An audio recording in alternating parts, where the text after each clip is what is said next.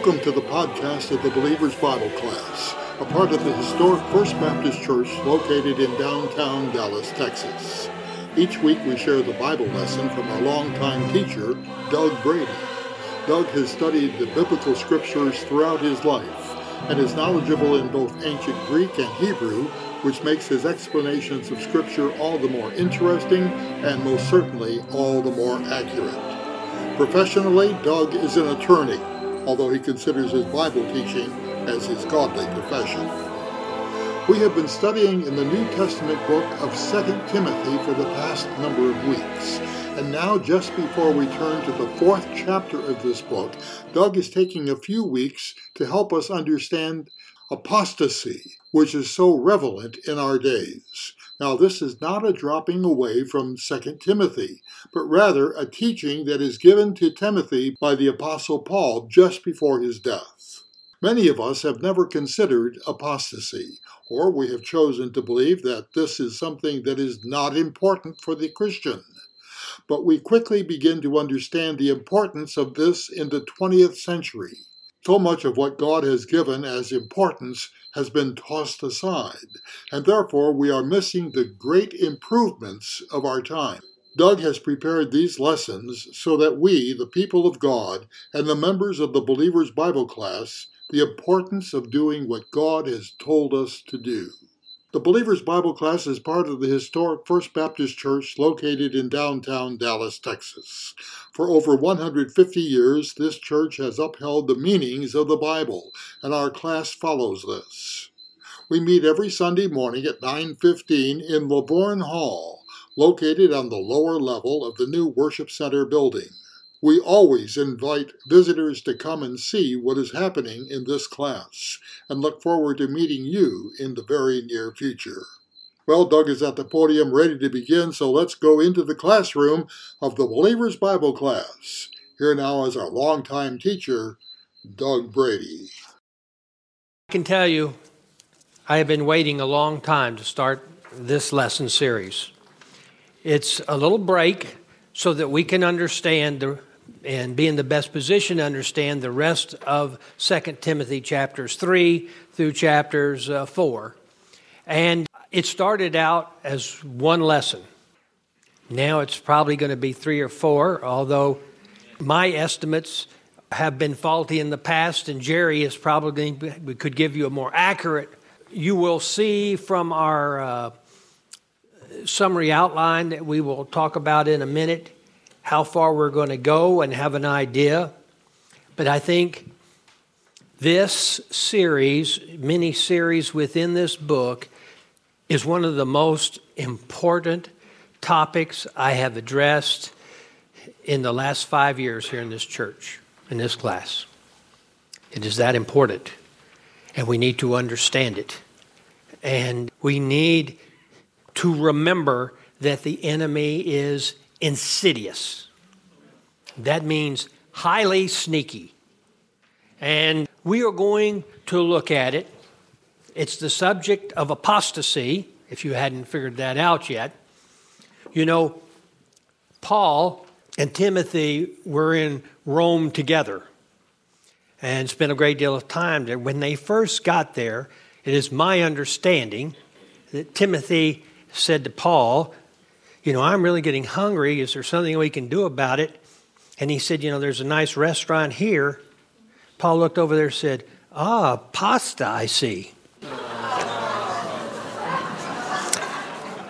Apostasy is a subject that most believers, they know very little about. If you would ask them to define it, very few would be up to the task. And yet, New Testament writers have written over and over and over about what is going to happen. In fact, there was a student at Dallas Theological Seminary that he decided to do a doctrinal dissertation on how prominent the subject of apostasy was in the Greek New Testament, in the writings of Paul and in the other general letters. And so he did the research, and it turns out that apostasy was a frequent subject matter in the New Testament, and also at times in the Old Testament. We'll see that after we get a chance to define it.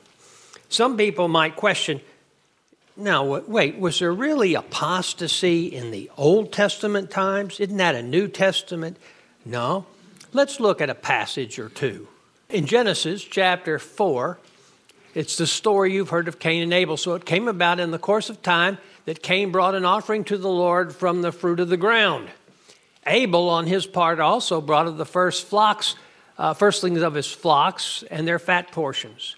And the Lord had regard for Abel's and for his offering, but for Cain and for his offering, he had no regard. So Cain became very angry, and his countenance fell. Now, what was God's statement, or what was God's plan for sacrifice? You start with Eve. Did Eve knowingly turn away from an established truth that God had given? No, she was deceived. If you look in 1 Timothy and you look in 1 Corinthians, both it says she was deceived. She was tricked by Satan. Then Adam was put to a choice, and he had to choose. Do I choose to die with my wife or to abandon her and stay with God, at least in his thinking? And if you listen to his explanation to God, he wasn't trying to make an excuse. He was explaining it. He said, God, the woman who you gave to me, she took and ate, and so she gave to me and I ate. Now, some people say he's making an excuse. No, he's not. He was pleading, this woman is so wonderful. This gift you gave to me, I couldn't abandon her. And he chose. Now I think with Cain, he knows the established truth.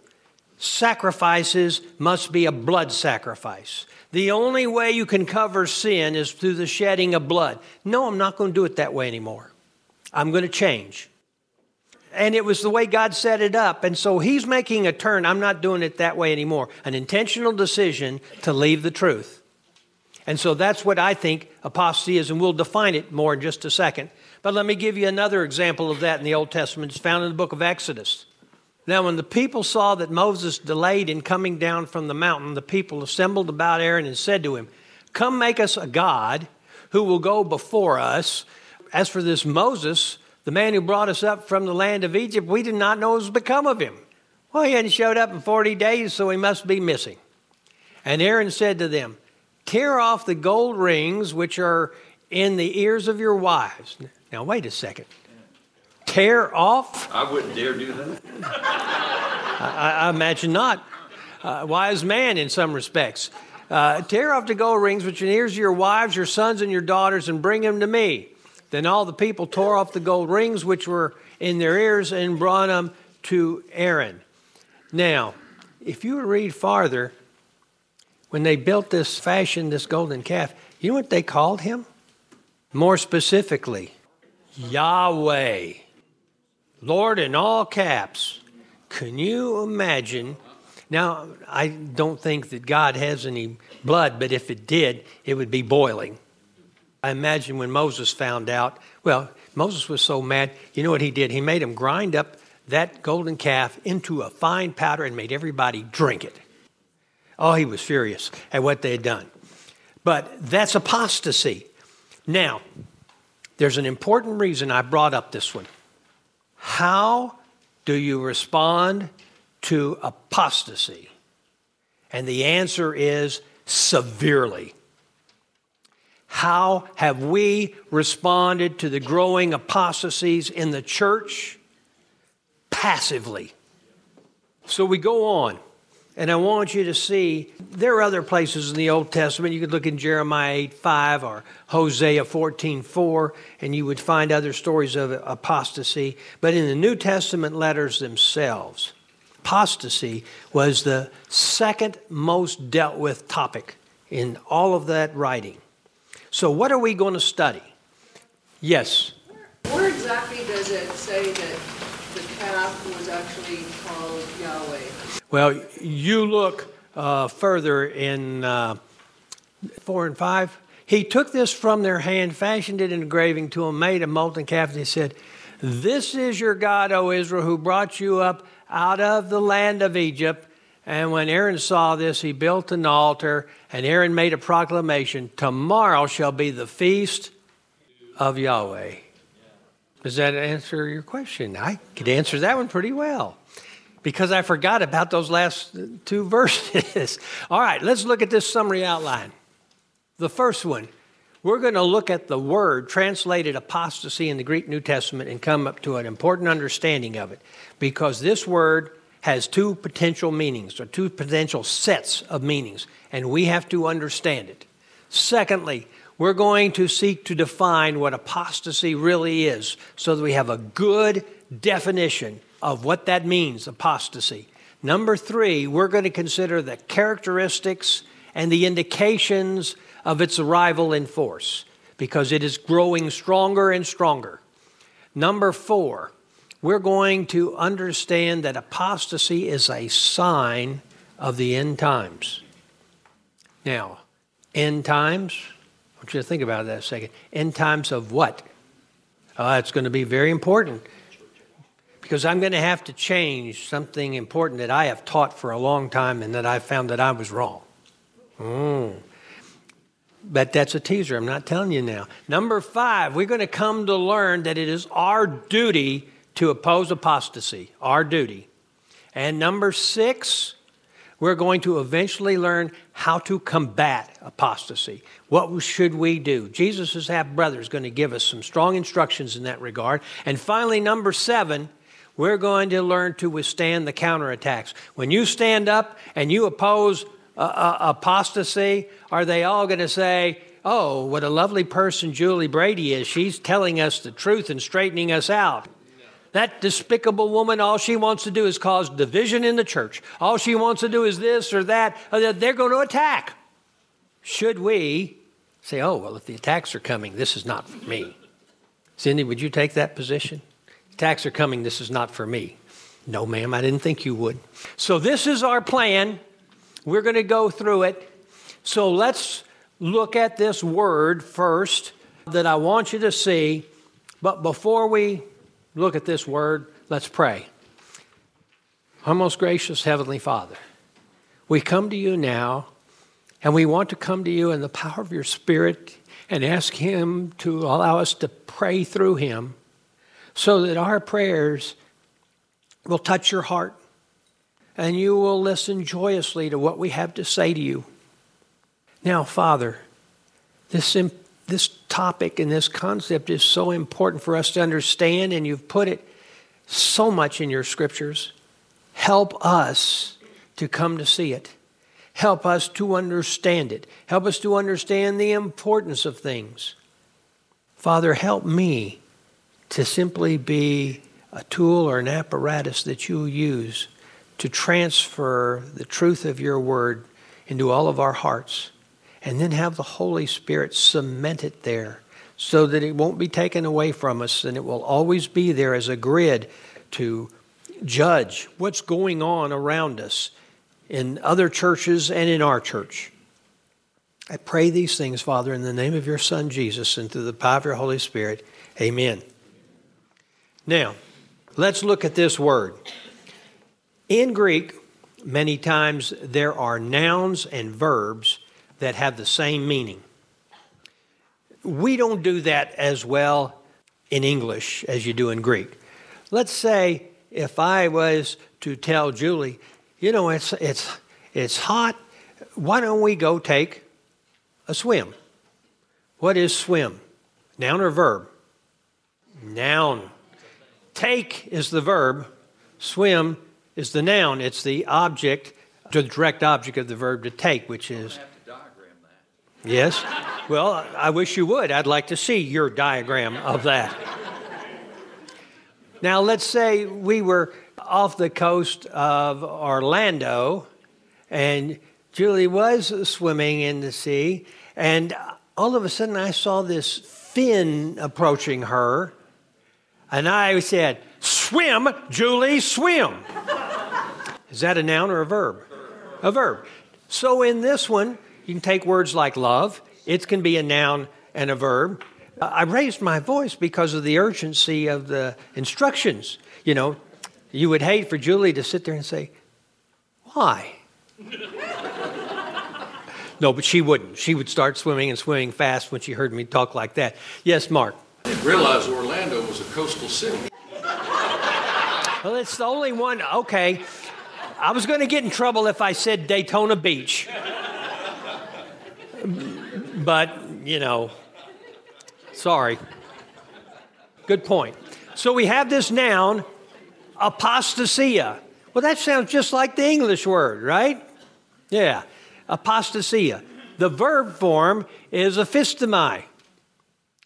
And there you can see it at the end. Now, I have it written in Greek, and then I have what the English spelling of that Greek word would be.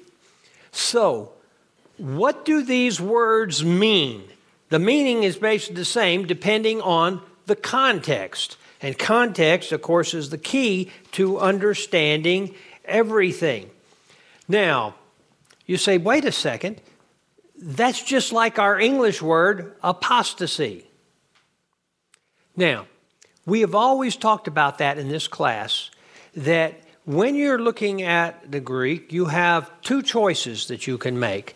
One, you can translate the word, and one, you can transliterate the word.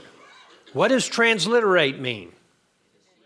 You just take the Greek word and put it into English, which is what apostasy was supposed to be, but we'll talk about that more in a minute.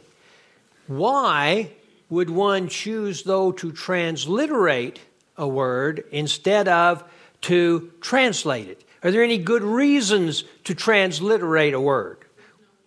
Well, yeah, there are. One reason would be, what if there's no word in the English language that properly communicates the meaning of that Greek word? Then you might want to transliterate it. And then if you have a good study Bible, you would make notes of the possible meanings or the shades of meaning here. A second reason would be that there are more than one meaning of that word in the Greek. And it could be translated either way. So the reader needs to come to understand the two different ways. So you make another note in your study Bible when you're transliterating it. These are the two possible meanings. One, there's no real word to properly explain the meaning of that word. Two, there's alternate translations. Sometimes people translate it for doctrinal reasons.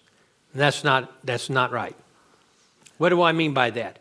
You take the Greek word baptize, or the English word baptize, that's a transliteration of the Greek word baptizo. You see, if they translate it, it would be to immerse into a liquid. Oh, but some people don't do that. And so doctrinal differences, they just transliterate it, and then you can have it mean whatever you want, you see. Sometimes there are financial reasons for the same thing. Well, gee, if I put immerse in there, none of the Catholics or Episcopalians, they wouldn't buy my Bible. If I have translated it sprinkle, which is, of course, an incorrect translation, certainly none of the Baptists would buy my Bible. So, or any biblicist, yes. If the King James translators had translated it correctly, they probably would have lost their heads. Because King James was a sprinkler. Yes, on baptism. You're right, the Church of England. We're going to talk about those translations here in just a second, because I want you to see the history of things. So what does this word, and one thing you'd never do would be to transliterate a Greek word into a word that already exists in English. And I believe the word apostasy, from my etymological studies, indicate that it already existed before it was transliterated. Because you see, the initial translations of this passage in English did not translate into apostasy. They translated it. Some wrong, but they translated it nonetheless. So, let's look at this word, apostasia. What does it mean? If you wanted just a simple meaning, it would convey the concept of either to lead away or to depart from. To lead away or to depart from. Now, when I studied Greek, I didn't study it in a seminary. I didn't study it in a Bible college or a Christian school. I studied it in a very religious place, the University of Texas. And we studied it and I wanted to study it from a Koine Greek secular perspective because I could learn the spiritual implications, but I wanted to know what the world said about Greek and how they viewed it.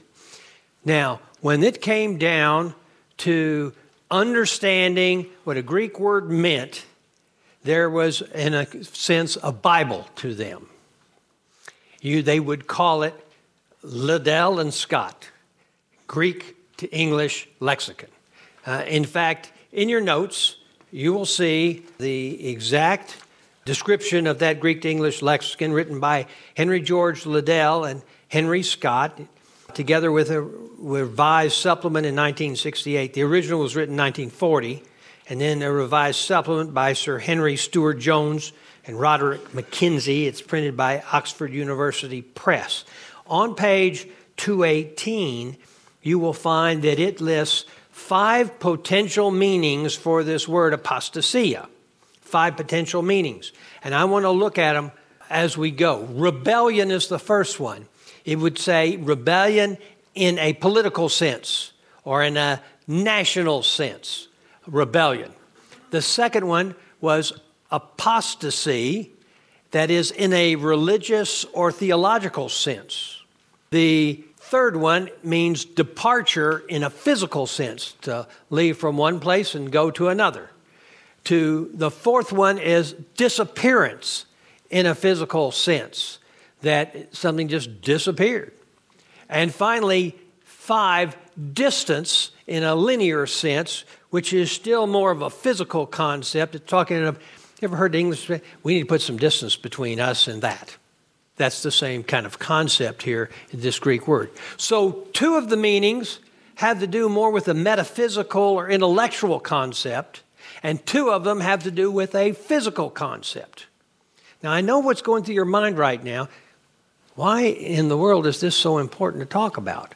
Well, you're going to see in a minute if you will just stay with me. Now, let's see in the Greek New Testament how it's used. First, I want us to look at 3 places where it's used in a physical sense. A physical sense, to depart, to disappear, put distance between. In Luke 2, 36 through 37, it says this, "And there was a prophetess, Anna, the daughter of Phanuel of the tribe of Asher, and she was advanced in years and had lived with her husband for 7 years, and after that a widow, and she never left the temple, serving night and day with fastings and prayers." Something we don't seem to do a lot of in our church, right? Is fasting. But anyway, this word left, that's the aphistomai, the verb here for apostasia, aphistomai, left. And you notice when there's a description of where she left, right? All right, second example. In Luke 13:27, Jesus is talking and he is saying, "And he will say, I tell you, I do not know where you are from. Depart from me, all you evildoers." Depart here is the Greek verb aphistomai. And here it's talking about a physical departure. I want you to leave me. Stay away from me. I don't want anything to do with you. All right? Third example in Acts. "So in the present case, I say to you, stay away from these men and let them alone, for if this plan or action is of men, it will be overthrown." Stay away. Physical sense, right? Don't have anything to do with these people. Stay away from them. Now, let's look at some examples of it translated in a metaphysical sense. We're going to start with 1 Timothy 4:1, a verse we'll talk about a great deal in this study. "But the Spirit explicitly says that in the latter times some will fall away from the faith, paying attention to deceitful spirits and doctrines of demons." Is that physical or metaphysical? Metaphysical. And in fact, does it tell you where the departure is going to come from or what you're departing from. The faith. Yes, the faith. And when it has that definite article there, that means God's truth. Okay, that's what Paul means when he says the faith. The definite article is not used in Greek as much as it is in English. Yes, sir? Now, in that verse, it does state that in part the definition would be paying attention to deceitful spirits. And that's what Eve did.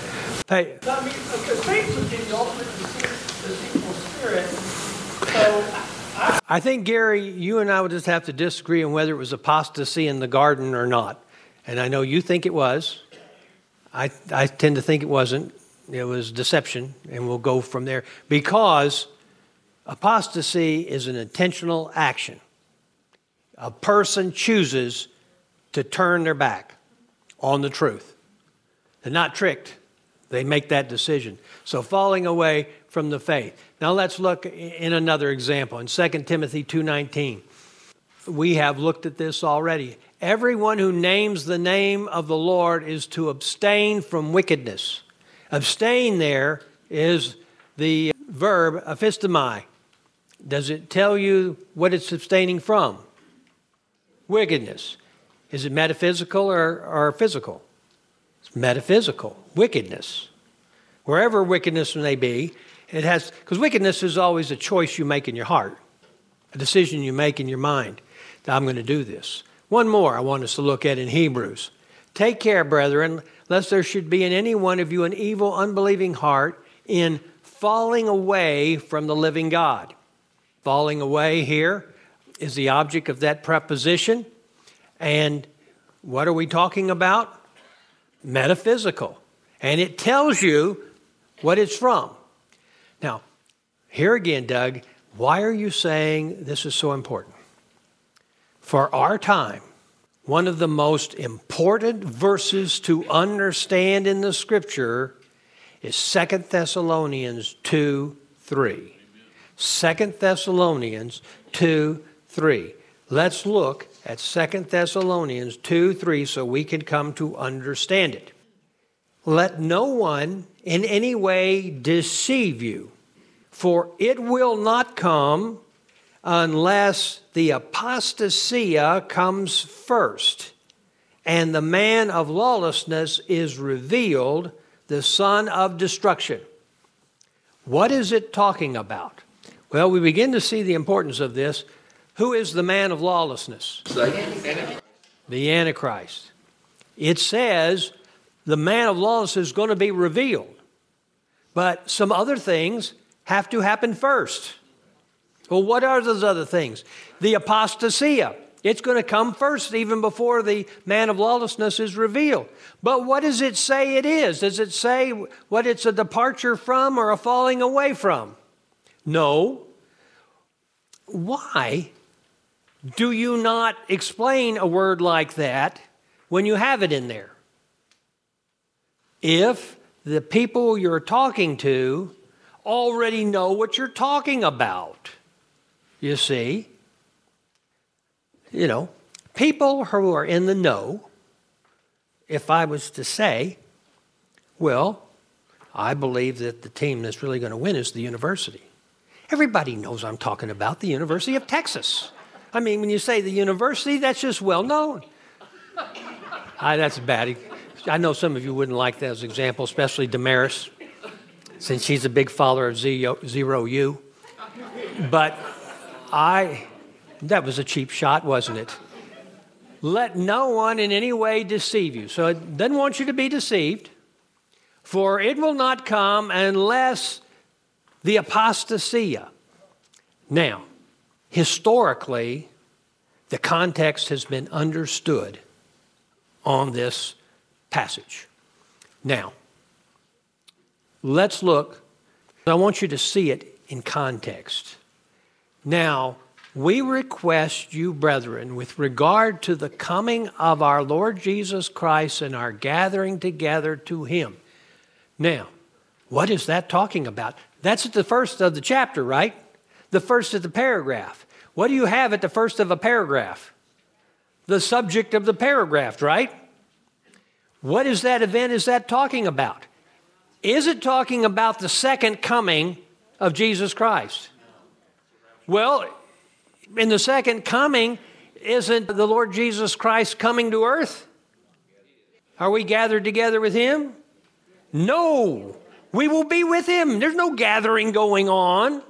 There's warfare going on. We are with him in the second coming. We're coming back. Whether you believe in a pre-trib or a mid-trib or a post-trib or the pre-wrath versions of the rapture, all of them agree that the church is coming back with Jesus. In Revelation 19, it makes it perfectly clear. So this is talking about the rapture, right? Now, we do want to say, when we go down to verse 3, for it will not come. We need to know what the it will not come. Some people want to say, oh, the rapture. No, because it's changed. So, in regard to that you not be quickly shaken from your composure or be disturbed either by a spirit or a message or a letter as if from us. Because, see, they got a letter that told them some heretical things, and it was signed Paul. And Paul had to tell them, that didn't come from me. Somebody is lying to you. As if a letter from us to the effect that the day of the Lord has come. The day of the Lord is the antecedent of it will not come. All right, the day of the Lord. What is that?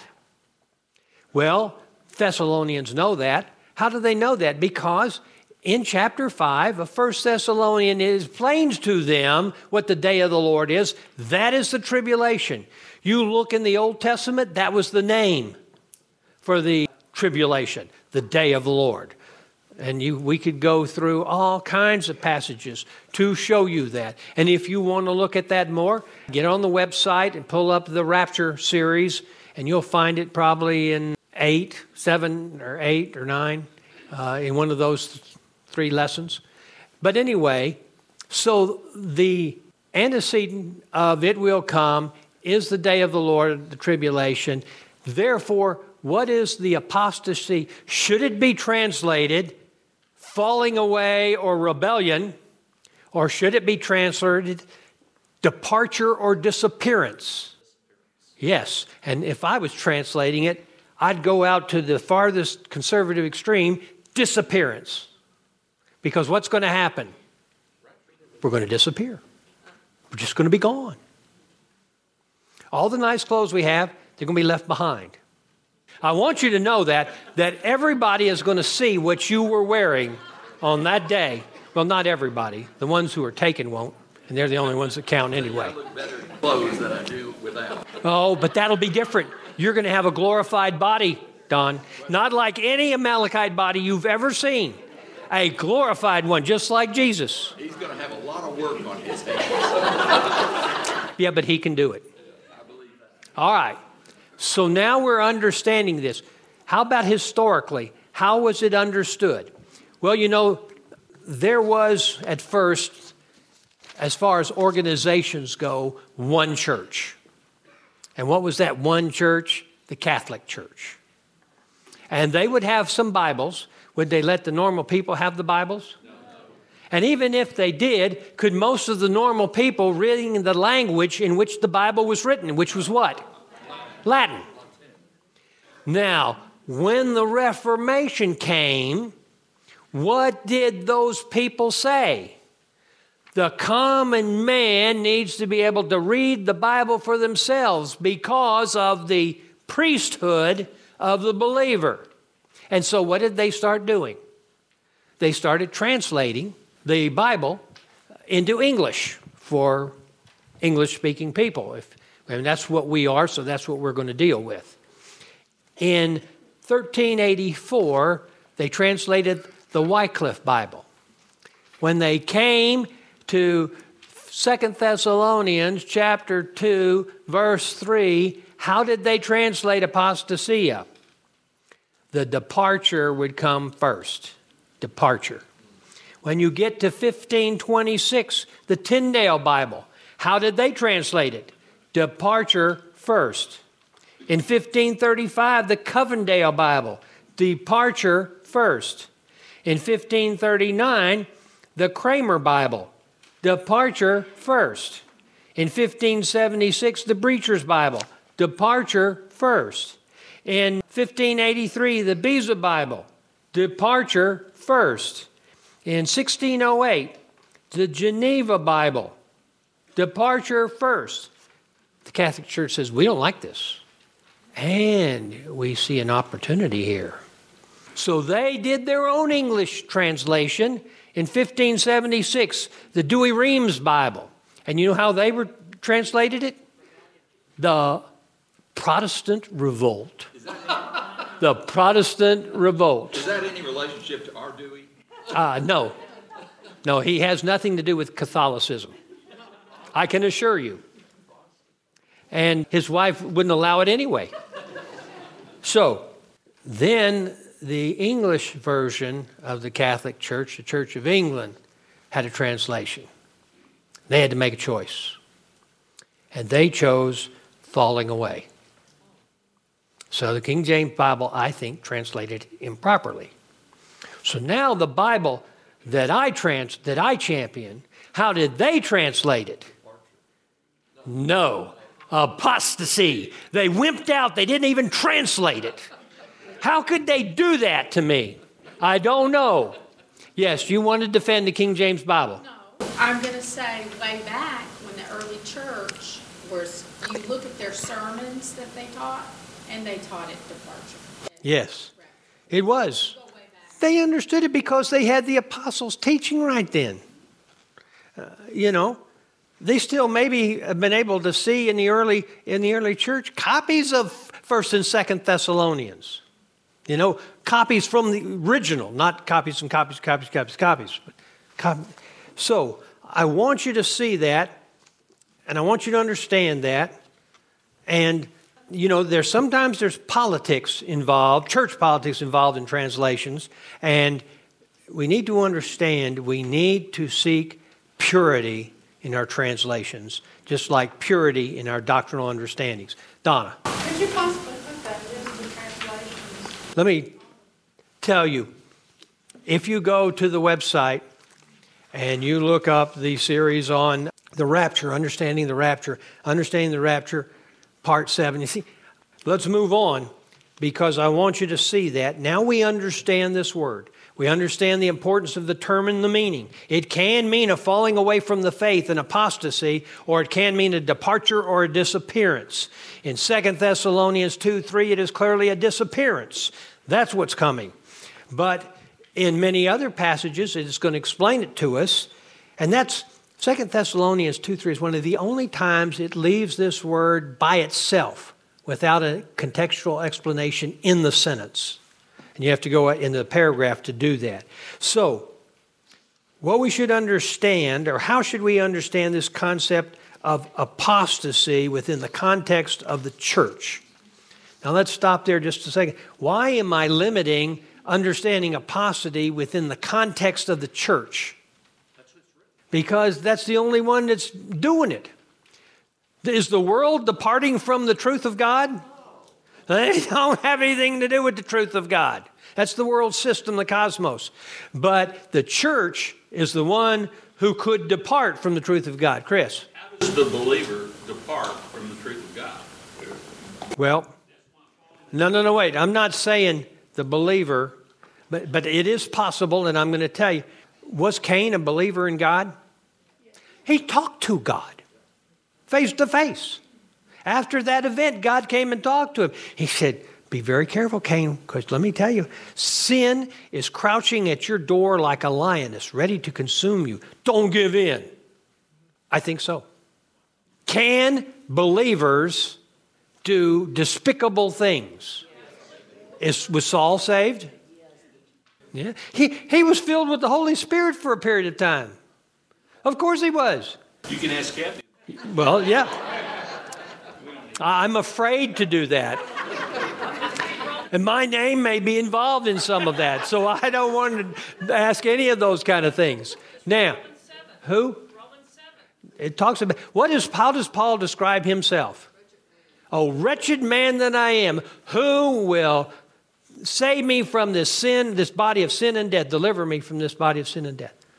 Yes, I think believers can be deceived. Here again, was Eve a believer? Was she deceived? Yeah, it happens. Have I been deceived before? Have you been deceived before? Hopefully, God's grace keeps us straight. Yes. That Jesus gave to the apostles when they asked them for a sign of his coming, Matthew 24:4, take heed that you are not deceived. Yes, take heed you're not deceived. Let's move forward here on this just a second, because apostasy is only in the church. And yes, I believe there will be believers who will be deceived. But unbelievers also in the church, because there will be both. A basic meaning of apostasy conveys the idea of a departure from a known or long-established truth. But I think a deeper understanding in regards to the church finds apostasy taking the shape in two forms. There can be two forms. The first is a departure from one or more of the key doctrines of Christianity. Departure from one of the key doctrines of Christianity with the concomitant position that the new doctrines or the new truths are the real biblical values and doctrinal realities. Now that's what apostasy is. It leaves, just like Cain, oh, this is the new way to do it. Offer fruit of the produce of the ground. They're going to tell you, no, this is the new way. God has given me a new understanding. You can find that in Jesus' calling. All kinds of new understandings are available. And he's ready. If you empty your mind enough, he will drop things into your brain so that you... The question is, what's really the best description of what's being dropped into your brain? But you need to understand that. And that is the first concept of an apostasy. Key doctrines. But then there's a second, which is more all-inclusive. A complete renunciation of the Christian faith and message, which results in a full desertion from Jesus Christ's divinity and many times even his existence, his very existence. No, there was nobody. A complete. Now, are there churches who have done that? Has that second definition ever applied to our church? No. We've never completely left. Is there any time in our church we have said Jesus Christ is not God? I'm not aware of it. I would be livid if I had somebody in our church saying that. But you need to understand the concept of the target. Now, we all know that Satan is a very brilliant fellow. He's smarter than anybody in this room. Anybody in this room thinks they're smarter than Satan? Well, you have been deceived. In fact, one of his greatest accomplishments is to convince the world that he doesn't exist. And except maybe on an old-timey box of Red Hots. It doesn't exist. Now, if you're picking a church that you want to fall to apostasy across our land, what would be the number one church he would pick? First Baptist Dallas, in my opinion. He wants to destroy this church. Can you imagine what MSNBC and CNN and all those that followed them would love to report such a fact about us? They've turned away from Jesus and the Bible. They no longer think it's value, or the church is just disintegrated because it has no real purpose. They would love to say that. They would be repeating it for weeks and weeks as the primary news story, the fall of the great First Baptist Church of Dallas. Who's responsible for protecting and defending that church? Just the pastor? Just the pastor and his staff? No. Us. Now, do the scriptures really teach that in the latter days a great apostasy is coming? Well, let's consider that so we see it in the scriptures. 2 Timothy 3:1. But realize this, that in the last days difficult times will come. Now, this word translated difficult, it's a little wimpy in the translation. Destructive times will come. You need to understand it. We'll look more at that when we get to that particular verse. But follow this in the paragraph. This is the start of the paragraph. But realize this, that in the last days, difficult times will come. And then switching down to verse 13. But evil men and impostors will proceed from bad to worse, deceiving and being deceived. What will these apostates do? They will go from bad to worse. They will deceive others, and they themselves will be deceived. And it's just a grand deceptive party, so to speak. Now, a little later, in 2 Timothy chapter 4, starting in verse 1, Paul says this to make it perfectly clear. I solemnly charge you in the presence of God and of Christ Jesus, who is to judge the living and the dead, and by his appearing and his kingdom, preach the word in season and out of season, reprove, rebuke, exhort with great patience and instructions. For the time will come when they will not endure sound doctrine, but wanting to have their ears tickled, they will accumulate for themselves teachers in accordance with their desires, and will turn away their ears from the truth and will turn aside to myths. Now, if I was translating this passage, I would have at the bottom line, the truth in capital letters, because that's the same as the faith. It's talking about the Word of God. They will turn away from that and go to myths. Do we see that in our nation? Yes, we do. Yes. In the King James, it says they will turn their ears away from the truth and will be turned unto fables. It's almost like once you turn away from the truth, you're gone. That's it. The problem with that translation is, Vera, we have a dual predicate here. They is the subject. They will turn away, and then the subject of the next one is, and they will turn aside too. So if you say they will be turned, now you change the subject. So that's something to consider in formulating. I believe that every word has exactly the meaning God wants, and the grammatical setting of those words are exactly what God wanted. And that is important.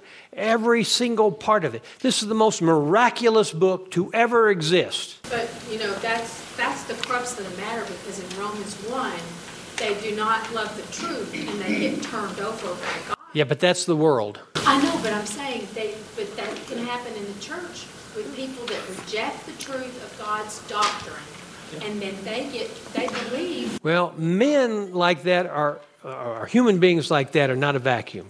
If they get rid of one thing, they're going to fill themselves up with something else. But I want you to see something that's very important, and we need to come to understand it in this, because it's the role. First of all, preach the word. Is the word preached in our church? Yes. So that's something that's got to be. That is part of the protection. If you don't know the word, can you oppose apostasy? No, you've got to know the word. Well, when should you do it? Be ready in season and out of season to do three things, right? Three things. What are those three things it says to do? Reprove, rebuke, and exhort.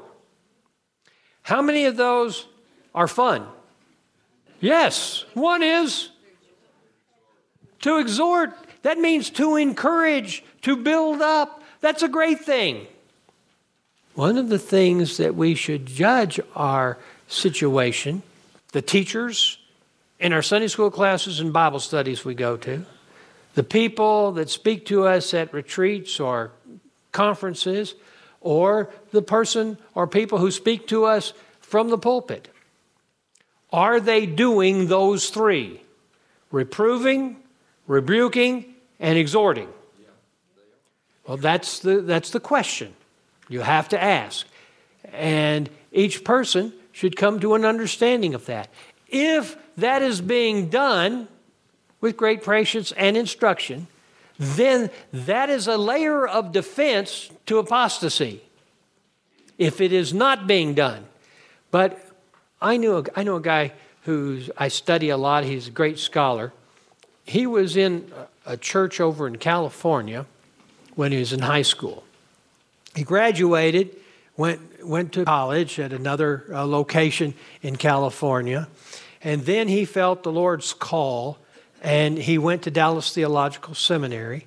And then after completing the seminary, he went back to his home church and worked there. But when he went back, he said it was a different church. For example, we don't talk about the blood anymore because that's repulsive to a lot of people.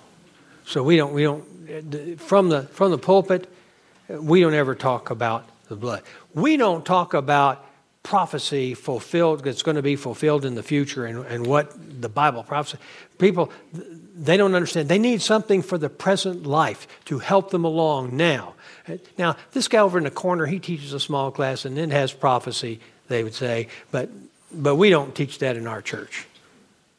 Didn't used to be that way. What's hit that church? Apostasy. First, a few key doctrines. Then we're going to see what happens as we look at some of the characteristics of this, because that's the next thing I want to go to. Apostasy will invade the church subtly and over time. Satan is patient. It will invade the church subtly and over time. Look in Jude 1:4. It says, "For certain persons have crept in unnoticed." Now, does that sound like subtly to you, Don? Crept in unnoticed, exactly. Those who were long beforehand marked out for this condemnation. What is the perfect example of one who subtly crept in? How about Judas? Now, did Jesus know all along? Yes. But you see, that's different. Jesus is the Son of God, and we're just humans. So we can be deceived. Can you ever deceive God? No, you can't trick him. He knows the truth. He's untrickable. For certain persons have crept in unnoticed, those who were long before and marked out for this condemnation, ungodly persons who turn the grace of God into licentiousness and deny our only Master and Lord, Jesus Christ. Now, we're going to look at this verse for a number of characteristics, but I want you to see first, have crept in unnoticed is only one word in the Greek. Paraisduno, and paraisduno means to enter secretly, to slip in stealthily. That's what they're going to do. They're going to come in with cunning and over time. When you just said that, does that imply that they know that they're that way? Yes. Certain ones of them, they know what they're coming in here to do. Then they will deceive others who are weak because they don't know the Scriptures. You see? And this is what I should have said in response to Chris's question earlier. Believers who are uneducated are the prime target for apostates because they're easy to trick because they don't know the truth. You see? Say that again? It also says that women are. Yeah, I was afraid to say that because of... but you can say that, and it says that women are more easily deceived, and yes, that happens. And I think that's in Titus, isn't it? I think you can see that in society today, that women have been deceived. Yes, they've been deceived in a lot of different ways. I can kill the gift that God gave me, and that's my prerogative, you know. Oh, it's just my body. No, it's not. Anyway, look at Galatians 2, 4, and 5. But it was because of the false brethren secretly brought in, who had sneaked in to spy out our liberty, which is in Christ Jesus, in order to bring us into bondage. But we did not yield in subjugation to them for even an hour, so that the truth of the gospel would remain in you. That is one of the key characteristics. It's subtle and it's over time. Let's look at a second one. the apostate movement will exude ungodliness. Look again in Jude 1:4. For certain persons have crept in unnoticed, those who were long beforehand marked out, ungodly persons who turn the grace of our God into licentiousness. Now, ungodly persons. In the English, we tend to think, well, that just means wicked people. No, this word is more specific than that. Ungodly persons is a translation of the word, the alpha privative word, asebus. And asebus means destitute of reverential awe towards God. They are against God. They believe they shouldn't serve God, that He's, let me put it a different way, that He has no right to control their lives. Have you ever met somebody like that? I can remember a witnessing experience I had while I was down in Austin going to school, and I knocked on the guy's door, and I asked him if I could come in and talk to him about something important. And he said, what? And I said, your eternity. And he said, okay, stand here and tell me. And I went through and I explained to him everything. And I could tell he was listening to me. And he was a very honest person. He said to me, do I have to promise that I will stop sleeping with my girlfriend and on occasion taking recreational products and putting them into my body if I become a believer? Now, some of you may not like the answer that I gave him. I said, no, you don't have to promise that. All you have to do is trust Him that He will save you. But I can tell you this. If you do that, God is going to start working on you, and He's going to do everything He can to eliminate those things from your life because they're in antithesis to Him. He will help you and provide you the means to repent, and if you don't, He will correct you until you do. And there was silence, and I could watch his face. He was thinking. He was trying to decide, weighing, do I want God controlling my life or not? Do I want God? No, thank you. I don't think I want to do that, was his response. I said, you sure? He said, yeah. If I change my mind, I'll come find you. He never came find me. Who knows where that guy is now today? But you see, people want to control their own lives. They don't want God doing it.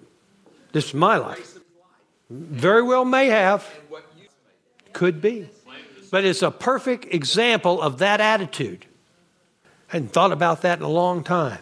But that's what happens in ungodliness. Yes? When I was volunteering in Christ Protection, I would ask girls, where are you going to spend eternity? A few thoughts. No one's talking about eternity. No, they don't. And we need to come to see this. Now, we've run out of time. I want to finish with a few things I want to explain to you. Some of you might say this. Apostasy is coming. Is that not true, Doug? Yes, it is true. And we cannot stop it. Isn't that true, Doug? Yes, that is true. Then why should we do anything if it's coming and we can't stop it? Because we could slow it down. But if it's still coming, what's the use in slowing it down? I'm going to give you an example. And I guess you will know something about me if you don't know it already. I am first and foremost, after being a Christian, a Texan. And back in 1836, the leader of our state, a guy by the name of Sam Houston, needed to be in a position. The man named Sam Houston said, for our state to survive in this revolt against Mexico, we're going to have to prepare an army. But Santa Anna is coming with 6,000 man army, which at that time was a tremendous amount. And so he talked to one man. His name was William Barrett Travis. And he said, I need you to join together with Colonel James Bowie, and I need you to defend the outpost in San Antonio. We know it as the Alamo in San Antonio de Bejar. He took 167 ragtag volunteers down there with him, along with Colonel Bowie, and then some Tennessee volunteers led by a man by Davy Crockett to this place right here. To this place right here, the Alamo. When you put a movie together, you have those three stand out front, don't you? Crockett, Bowie, and Travis. In their hearts, those men knew they were never coming back from that battle. But they knew they were fighting for Texas and to give Texas a chance to survive. For 13 days, those 167 men held off 6,000, with them being much better supplied with cannon and riflery and horses and things like that. William Barrett Travers' letter to Houston say, we've held out for this long, and I think we can hold out a little longer, but if you don't relieve us, we're going to die. And he signed his letter, victory or death, William Barrett Travis. They held Mexico off long enough to where Houston could train and organize the military. When they got up to San Jacinto and those men charged in the middle of the dawn against those Mexican soldiers, they yelled out, "Remember the Alamo." And Texas was born. In the same way, we have to hold down apostasy in our church and any other church that we can influence, because it is coming. But our job is to stand like patriots and say, no, we'll push back. Well, what if I get attacked? What if you get attacked? So be it. Let's close in a word of prayer. Father, I thank you for the time that we could spend together today. Help us to understand how important this topic is. Help me not to short shrift this, but to clearly lay it out as to what it should be. Help us to understand the importance of the subject matter here in 2 Timothy that we're going to need to get into and in Jude. And help us to realize what we should do, how we should commit ourselves, and what is important. I pray these things in the name of your Son, Jesus, and the power of the Holy Spirit. Amen.